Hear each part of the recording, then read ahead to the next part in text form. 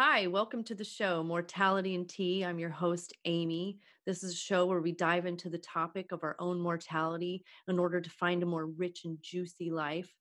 Today on the show, I'm honored to have interviewed John Vanderbeek. He's my cousin. Um, John Vanderbeek has a background in inventing toys with renowned companies like the OB and Bang Zoom. After several successes in the toy industry, John joined the effort to help Sweet Spot Studio grow in the summer of 2006. John has an industrial design BS cum laude from the University of Cincinnati's DAP program. His expertise in industrial design, mechanisms, electronics, and model making are being utilized to develop new products for Sweet Spot Studios and their clients.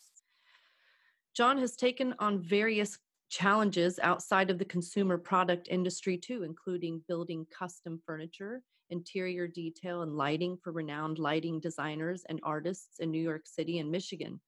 John takes inspiration from natural history and science and makes the connections between things designed and things found in nature. Humans have been making tools and designing for millions of years, so John takes pride being a part in this place of history alongside 21st century designers, inventors, scientists, and artists alike. Today on the show, it was a very enriching conversation. We dove into some pretty heavy topics. We explored life, and we explored the death of even our own fathers, kind of reaching the conclusion that life is our teacher. And I like the quote that we used, or he used, from Jim Morrison: "Nobody gets out of here alive."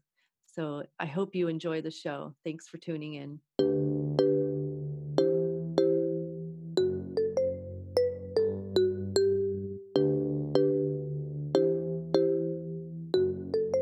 Mortality and Tea with Amy. Hi, John. Welcome to the show, Mortality and Tea with me, Amy. How are you today? I'm doing great. Thanks for having me. I love your new show. Thanks. Thank you. I appreciate that. Yeah. So how are you feeling? I'm so honored to be one of your first guests. Yeah. I'm honored to have you here. If anybody doesn't know, John is my cousin. We've grown up together, picked on each other, so loved each other too. We've never not known each other because we were both born in 1977. That's right. You were a little bit before me, so. But I don't remember those few months. That's right. You don't? Well, I know we're talking about mortality today, but I always think about what happened before birth. Like before death is the same as death. Mm-hmm. Right. Well, being birthed is kind of like another death. You're leaving the womb. Right. So, yeah. I always thought that would be the most shocking. If you could remember that time, boy, would that be the worst time of your life when you're born. Because everything's perfect and warm and cozy, and you just see a little bit of light. You hear all these muffled sounds, and everything's perfect, and then boom! No wonder why they're crying when they come out. Right. It's horrible. Right. And then horrible. And then you're exposed to all this life it's horrible. All this stuff. So yeah, it's a real honor to have you on here, John. Thank you for being my second guest. I really appreciate that a lot. Well, I think it's a neat subject to talk about. Not enough people feel comfortable talking about death and talking about life, death, the transition between. And I think it's a great thing that you're making it more comfortable. Thank you. And just to tell the listeners, both of us have gone through a few things starting when you were 16. Amy lost her twin sister, and we lost her together. I'll never forget that phone call from my dad telling me what happened. And then recently our dads were like best friends since they were babies. They were always cool, like friends, not just Uncle Larry and your Uncle Don, my dad Don, but they were like good buddies. But then they died within 6 months of each other, and we've had a little bit of tragedy amongst us, you especially. And so I think this is good. I think that influence is probably why you're starting this podcast too. Yes. Because it probably helps you deal with it, right? It does. Well, and in an odd way, death has been a gift. It's helped me live a more full life.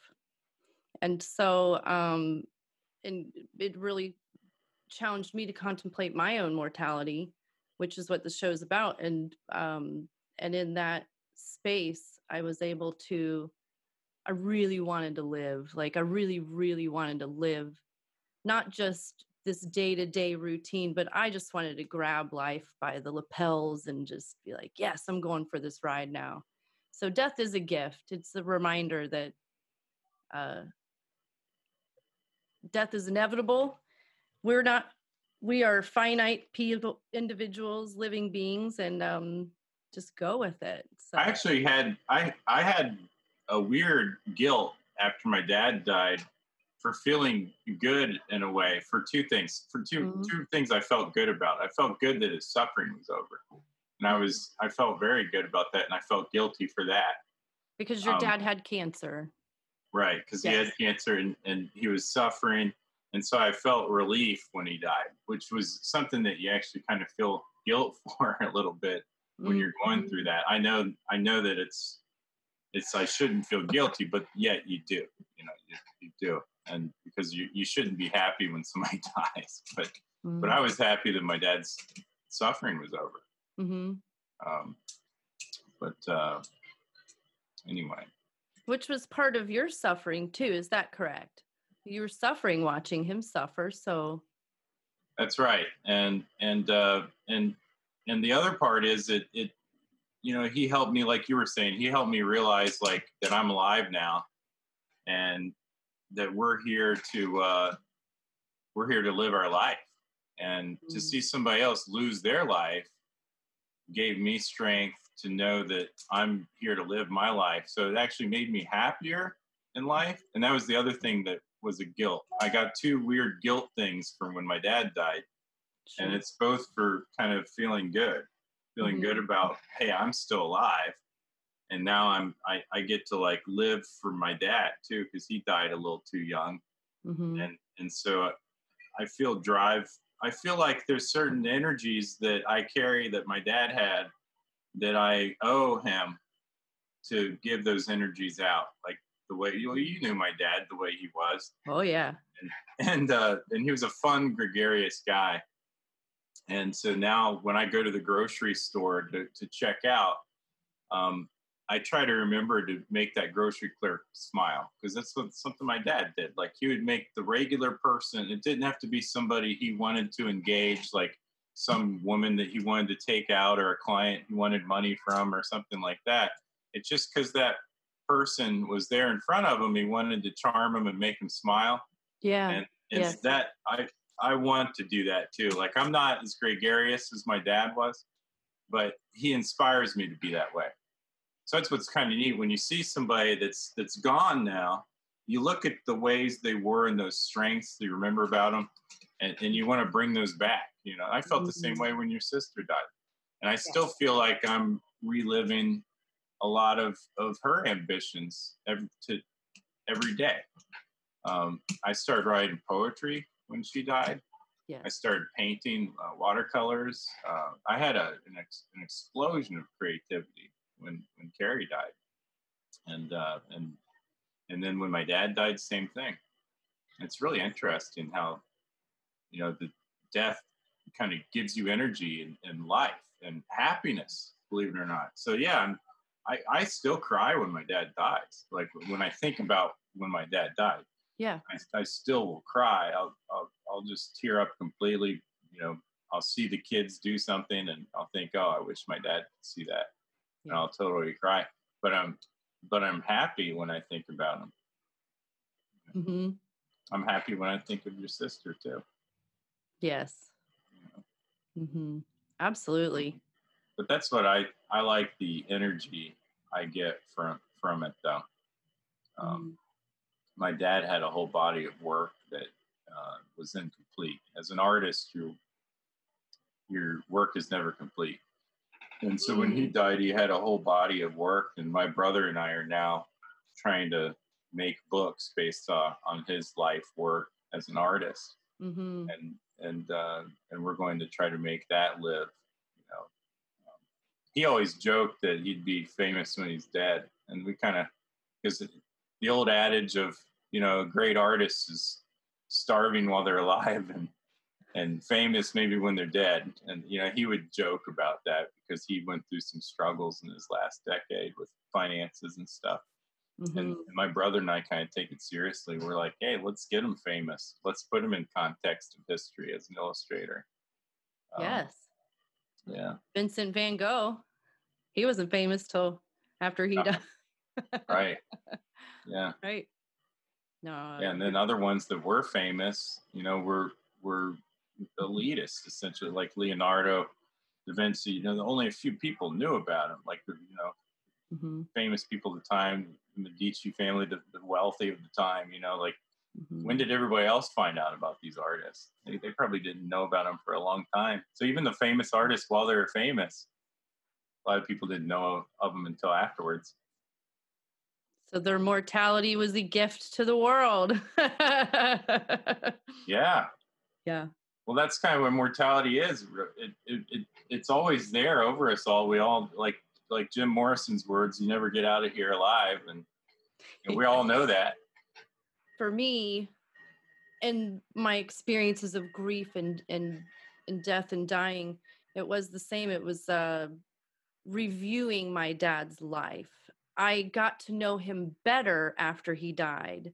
I got to know Carrie better after she died, my twin sister, which was a gift because I think it's normal to take for granted that we have these individuals with us. It's just a part of the experience of living. And so when my dad died, I started to get to know him better, and I was reviewing his life, which enriched my own life, which it was an awakening. Especially with Carrie first, when she passed, it was an awakening. It was like, wow. Yeah. Yeah, isn't that neat? There's an awakening within us when somebody dies. And so, do they die? You know, that's the thing. I often think, there's a couple different ways of looking at afterlife. Like, you literally die, you see the light, you go to the gates of hell or heaven, depending on if you were good or bad, right? Sure. But then what we're talking about, though, is that when somebody dies, they leave an energy with the loved ones around them. And so is that them living in you? And so that's one of my philosophies that I live by is that I'm not just me alive. I'm a collection of consciousnesses of both loved ones, family members, and friends around me that are not here anymore, that are expressing themselves through my energy, quite literally. Because there's things that I say that my dad used to say. I mean, you can look at it like that. There's smells that I know that like your sister Carrie and I both enjoyed, like the certain smell, you know, and you know, when you knew that somebody else liked a smell and then they're dead and now you smell that, it's like you love it like they did. And so is that them alive within you? And to me it is. And so if you were just to ignore the heaven and hell part of afterlife and say, well, let's say you're an atheist, an agnostic, or, you know, there's no heaven or hell. Well, you still have an afterlife in this way of thinking. And that's the way I look at it in a couple different ways. But I see my dad in my dreams sometimes. You ever dream and see your dad and you have a moment? Yes. Is that not him? I mean, that to me, it's absolutely him. But is it him to you? Or is it him to him? That's what I always wonder. Are they experiencing themselves when they're in your dream, when you're seeing them? And my belief is, yes, they are. They're alive right then. Because that is your life. Your life is your spirit, who you are. The way I see you, it's like a different person than the way you see you. But yet it's you, you know? So that person in your dream, when you see your dad in that dream, that's, to me, he's living. You just brought him back to life. And I think that's a beautiful thing. That's even more real than just like praying to God and praying to the people in afterlife and heaven and stuff like that. Like, and that literal translation of afterlife. And I'm not disrespecting. I actually don't. I don't have a concrete way of looking at. I haven't decided whether it's heaven or hell. Like, it's not up to me to decide. I'm not going to say I believe in it or don't believe in it, but I definitely believe in what I'm talking about, though, where the energy of your life survives you, and that's my afterlife. I mean, people call it legacy. I guess some people have called it like that, but to me, it's not. It's not that really. It's your energy. But for some people, it's legacy. I mean, look at Tesla. Nikola Tesla, he invented the DC motor. He invented he invented AC electronics, a generator that creates electricity that's able to transmit for hundreds of miles and stuff. We're living with his energy every day. Tesla invented the motor. So I don't know him. I don't know what kind of person he was. I don't know anybody that knew him. And so his energy is living in a different way. I get, like, it's not like he's having an afterlife because I just turned on my blender, but it's like we wouldn't be using a blender that has a motor in it if it wasn't for this guy. So sure. We were talking about Leonardo da Vinci before that. Like, the pieces of artwork we get to see of his, like, nobody now knows him, or we're so many, what is it, like 20 or 30 generations away from him being alive. Nobody knows him or knew him, or had a great grandpa that knew him. He's so far removed, but yet his energy's with us still, and that's neat. So, like, as an artist or a person that really makes a difference in society, it's like they have a kind of a strong afterlife. Which is one of the questions I was going to ask, is what do you believe happens after you die? What is your belief? And I think I just already kind of touched on it. Yes. What do I believe happens? And that's a really good, clear question. What happens when you die? And certain people will say, hey, I go to heaven. Some people look at it biologically. What is it? I'm mostly water. Most of my body's water, but it's basically 6 different elements. Carbon, hydrogen, oxygen, etc. Those elements just get re-released into the environment, and they reform into other things, either organic or non-organic. Maybe you'll just be a rock. Maybe you'll just be dirt.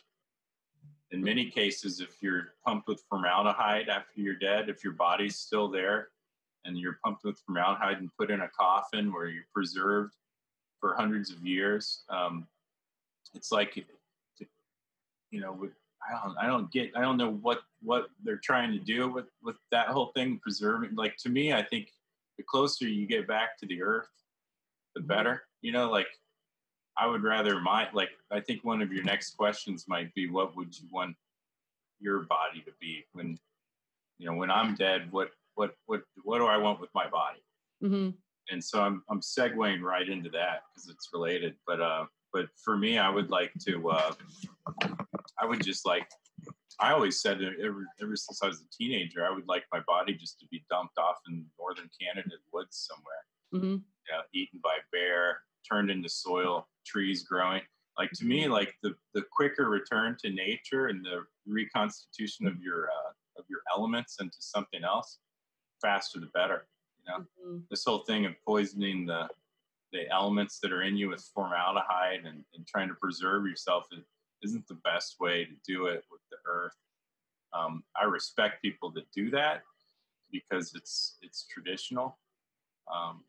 There was a reason why they started pumping bodies with formaldehyde way back then. So it started with the Civil War. I think you're the one who told me about that, right? You want to remind me? Yeah, around the time of the Civil War, the bodies were decomposing before the families were able to get the body back and have a burial. And so they needed to find a way to transport the bodies along a long journey back to their home.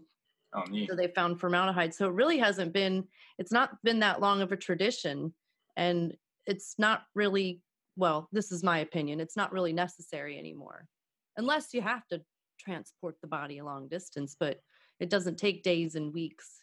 Right, and that gave their families closure. So it was really important because you would almost not believe, did my uncle die? Did my husband die? I don't know. I didn't see the body. But they innovated it, and they put formaldehyde in it so that the family could have that closure. Yes. And yeah, do we need it now? That's probably another podcast discussion. But for me personally, yeah. The last thing I'd ever want is to be put in a coffin or to be preserved in this form. Because this form, the moment I'm dead, doesn't matter. It's just another piece of earth. It's just molecules. The DNA isn't even really intact anymore after a while. But so yeah, that's where I am with that. I would like to be tossed into the woods somewhere. Okay, for like your burial. So let's go to your death, shall we? Let's take an adventure. And I saw that, just for viewers' purposes, I saw you didn't have tea, but you have espresso. It's special. It's coffee tea. I mean, if you think about it, what's the difference between coffee and tea? One is like just a bunch of grass that you put in hot water, and then that's just a bean. This is just beans that you put in hot water. It's all the same thing. And they make tea out of mushrooms and stuff that's not even tea, and they call it mushroom tea. So why can't I call this coffee tea? Well, you can. I just did. Dude. Cheers. Trademark it. I'm empty. Can you refill this cup for me? Does that come with the podcast? Free refills? There you go. Didn't work. So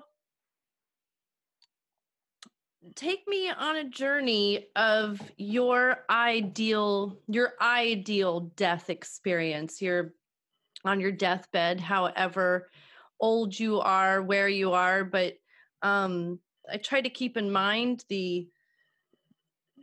maybe not the sense of taste, unless you want to go there, but the other four senses, your sounds, smells, touches, and sights. I guess I'd see like maybe two different scenarios I'll talk about at first. Okay. And one is the death that you didn't see coming. That's an adventure, sailing a boat, skydiving. I don't know, something happens. You didn't even consciously think about the fact that you're just about to die, but you already died. You're dead. It just happened that fast. That's a good death. Some kind of accident that you didn't see it coming. You didn't have time to think about it. That's an anxiety-free death. That's nice. On the other hand, it leaves the family behind. And so if I just disappeared, if I went got caught in an avalanche and I'm dead now, my family didn't get to say bye. And so for me, I'm fine with that, but I'm fine with me dying that way, but I'm not fine with my family having no closure. So from that perspective, if I was to live till I'm like in my 90s and I'm tired and I'm ready to let go and I have a deathbed situation where I have all my family around me, that'd be fantastic, but it's also anxiety ridden. The person in the deathbed is going to be very concerned about being a burden to the people around them. I know for sure if I had a bunch of people that have to help take care of me around me in a deathbed situation, I might not feel that great. And I know my family, I've always had a great family around me. As you know, we've had a great family around us. They would expel that guilt immediately and make me feel better about it. But that would be tough, You're right. It's like the burden part. I think even a lot of older people, you talk to people in their 80s and such that need some help. the last thing they want to do is ask for help. So if I could avoid that, if I could avoid feeling guilt from asking help, you need help dying. And so the quick death of dying in an avalanche or a plane crash or something is fantastic. There's no anxiety. There's not a lot, there's no decision making. There's no guilt. It just happens. The other way, it's not necessarily the worst either. I mean, any transition, it's going to be uncomfortable, but mostly for the people around you, not you. I mean, it'll be really uncomfortable for you, but more uncomfortable for the people around you. Just like after you're dead, more uncomfortable for the people around you, definitely, because you're just completely released at that point. So I guess I'm being a little ambiguous in answering you because I don't have an answer. I accept whatever happens. I embrace not knowing. I remember once years ago, I went to a psychic. Sarah and I, my wife Sarah and I, were living on the East Coast, and our neighbor was a psychic, and she read our cards, and I hated it. I never wanted to have that done again. Because just the moment she started, I was like, I don't want this. I don't want to hear anything about the future. I don't want to think about, like, hey, I'm a planner. I do financial planning. I have retirement plan. I have estate planning. I have all the legal stuff. I think ahead, but I don't want to think like that. I don't want to think about how I'm going to die. And so my day to day is probably actually just not avoiding the thought. But to answer your question in full, I'd say that I don't want to answer the question because I don't want to answer it to myself. I don't want to know how I'll die. Sure. Well, this is your experience, so you can answer it however you want. Sure. I honor that. I can accept a lot of different ways. I can tell you for sure, though, there are ways I wouldn't want to die. And I think I've already hinted at it, like a drawn out thing that's hard on your family. That would be the worst. Mm-hmm. I would choose anything but that. Mm-hmm. So that's the way I wouldn't want to die. Is there anything you would want done with your body in that moment before the funeral? Like just in that moment, just as you have taken your last breath, you've exhaled, your energy is per you, your beliefs on the afterlife. Whatever not to cut you short there, but whatever my family thinks appropriate is what I would like. At that point, I don't care. I don't care after I'm dead. It doesn't matter. Sure. At that point, my body's not mine anymore, and it belongs to my family. Beautiful. Yeah. I mean, it really belongs to the earth, but the people that care about my body are my kids, my wife, my cousin, my brother, people around me. They'll care. They'll be concerned about what to do with my body. Sure. And I don't have any concerns after that point.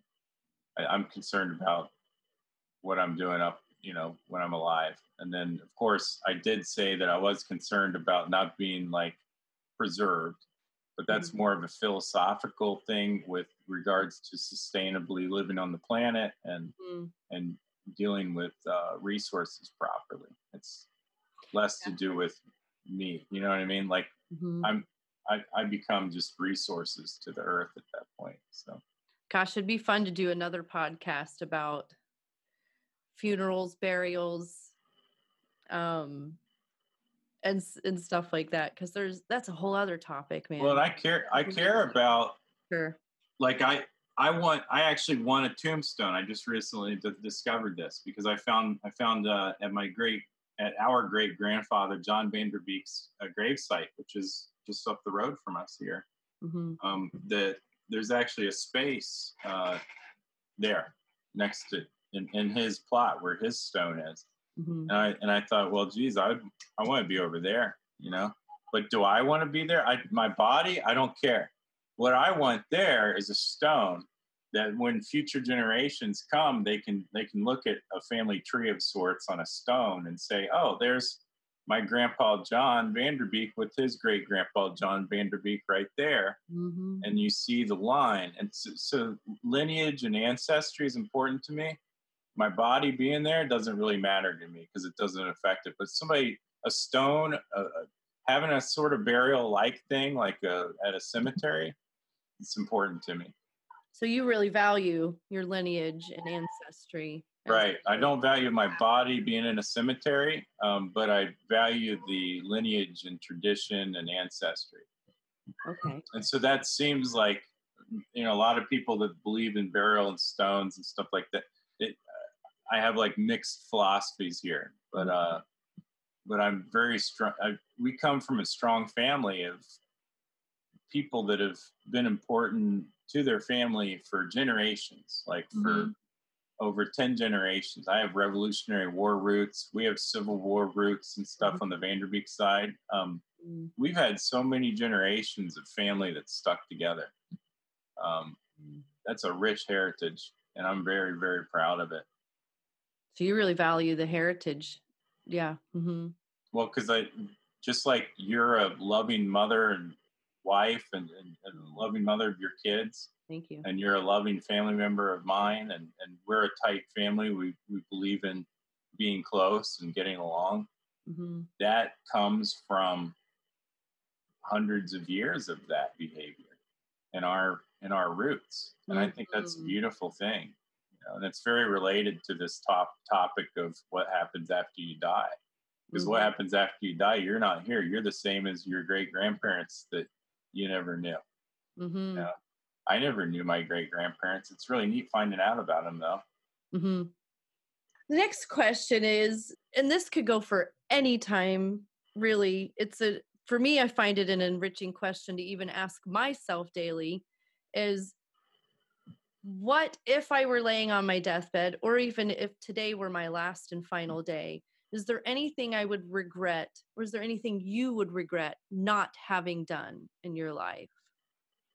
I don't really have regrets. Like, there's a couple of things I feel a little bit bad about, but I live my life according to trying to live towards this future of the goal-oriented future. So, what do I want to achieve? And so I already know there'll be regrets along the way, and I just don't want to think about it. I just avoid it, I guess. But I have a few things. Like I felt guilty about little tactics I've done, like with the kids, trying to discipline them.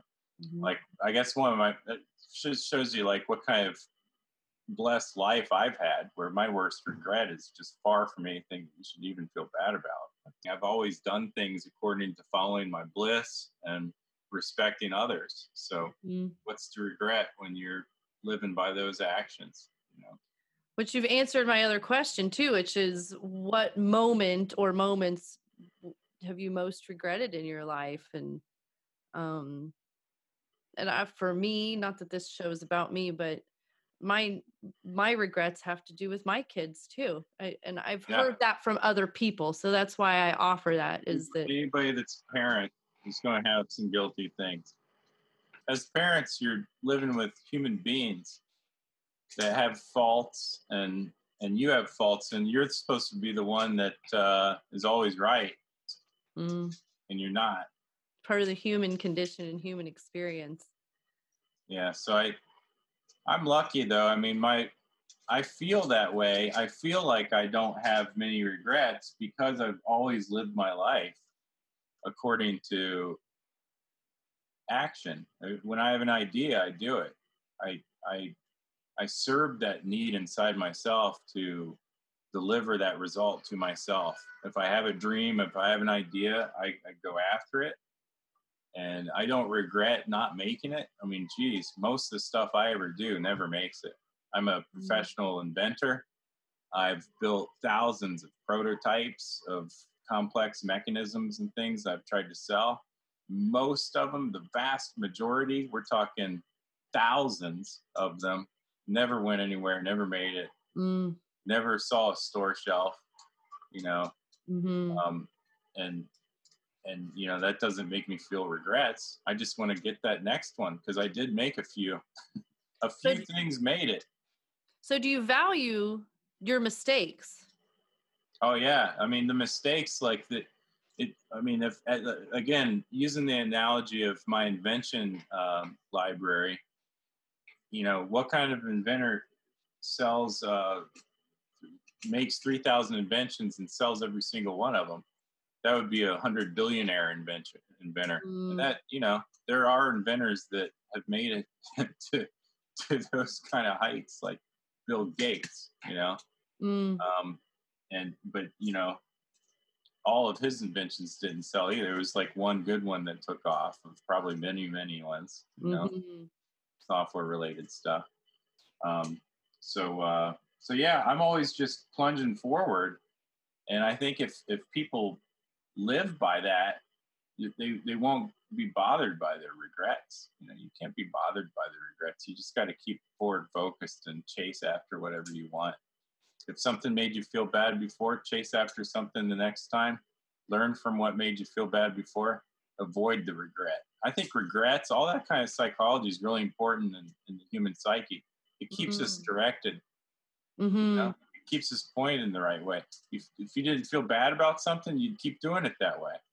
Thank you for that. That's such a good takeaway for this conversation. Thank you for that.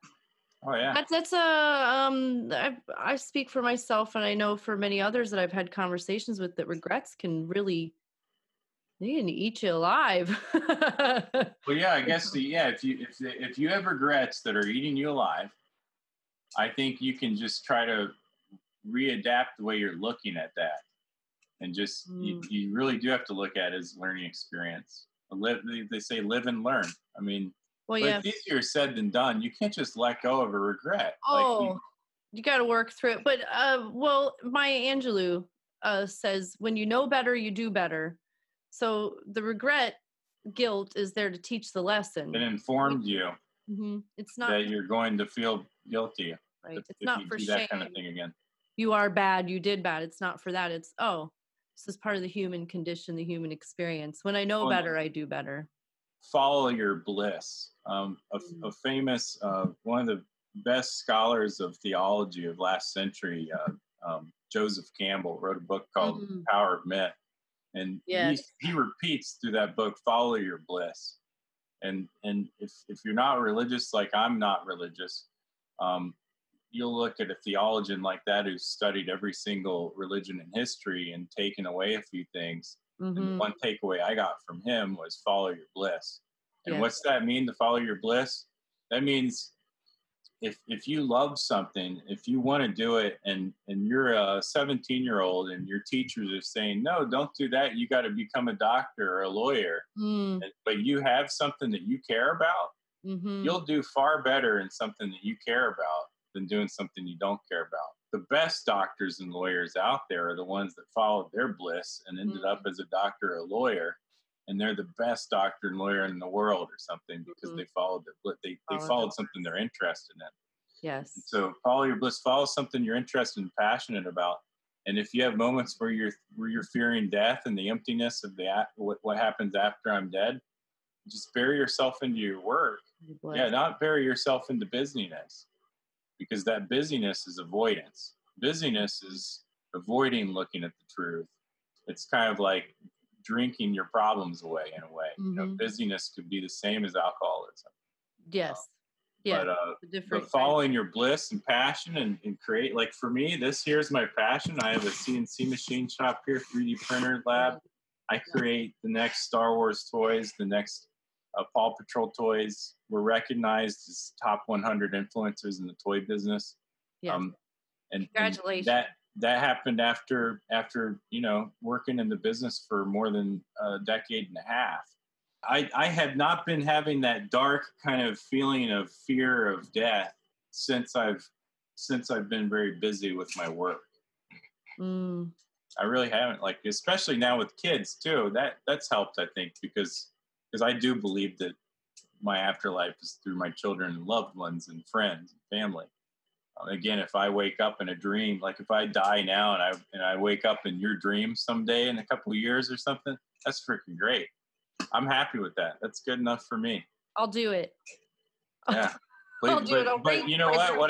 What happens to me after 2 generations? Nobody knows me anymore. A lot of people want to live on through their work or something. Like maybe I'll have some big invention and people, like Nikola Tesla, maybe some kid will be playing with some kind of thing that I invented, but that's far-fetched, and it's not going to make me live. What makes me live is now, what I'm doing Right. now. Well, I'll offer this too, because I feel this, is that's why it's so good to have storytellers in the family who tell the stories, who pass them on from generation to generation, because we've talked about our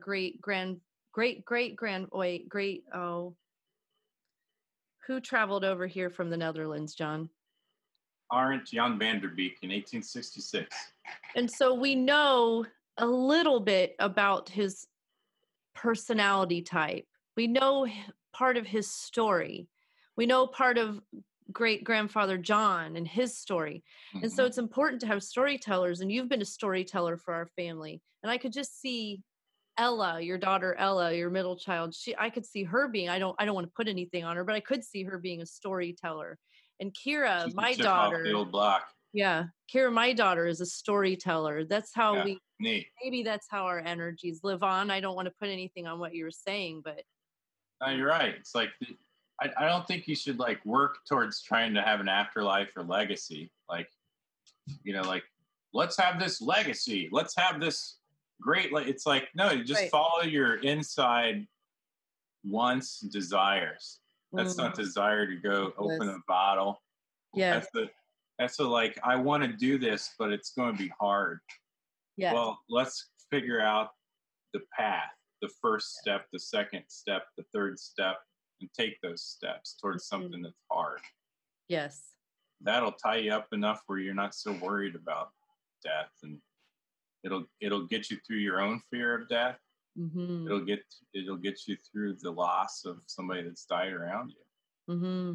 That's for me, but this is coming from somebody who's passionate about what they do. I love what I do as a living so much that it actually gives me spiritual balance.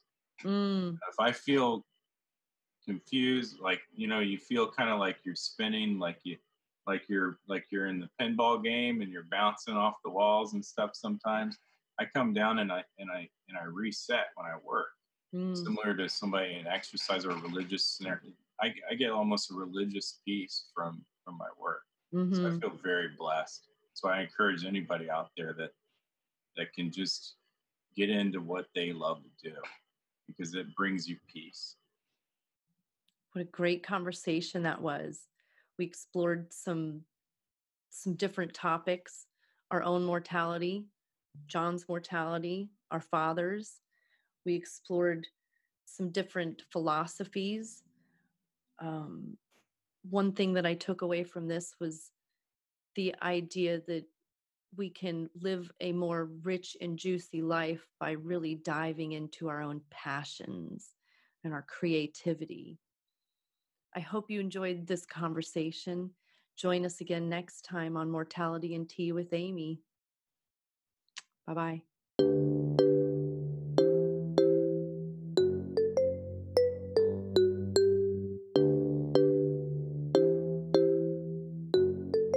Mortality and Tea with Amy.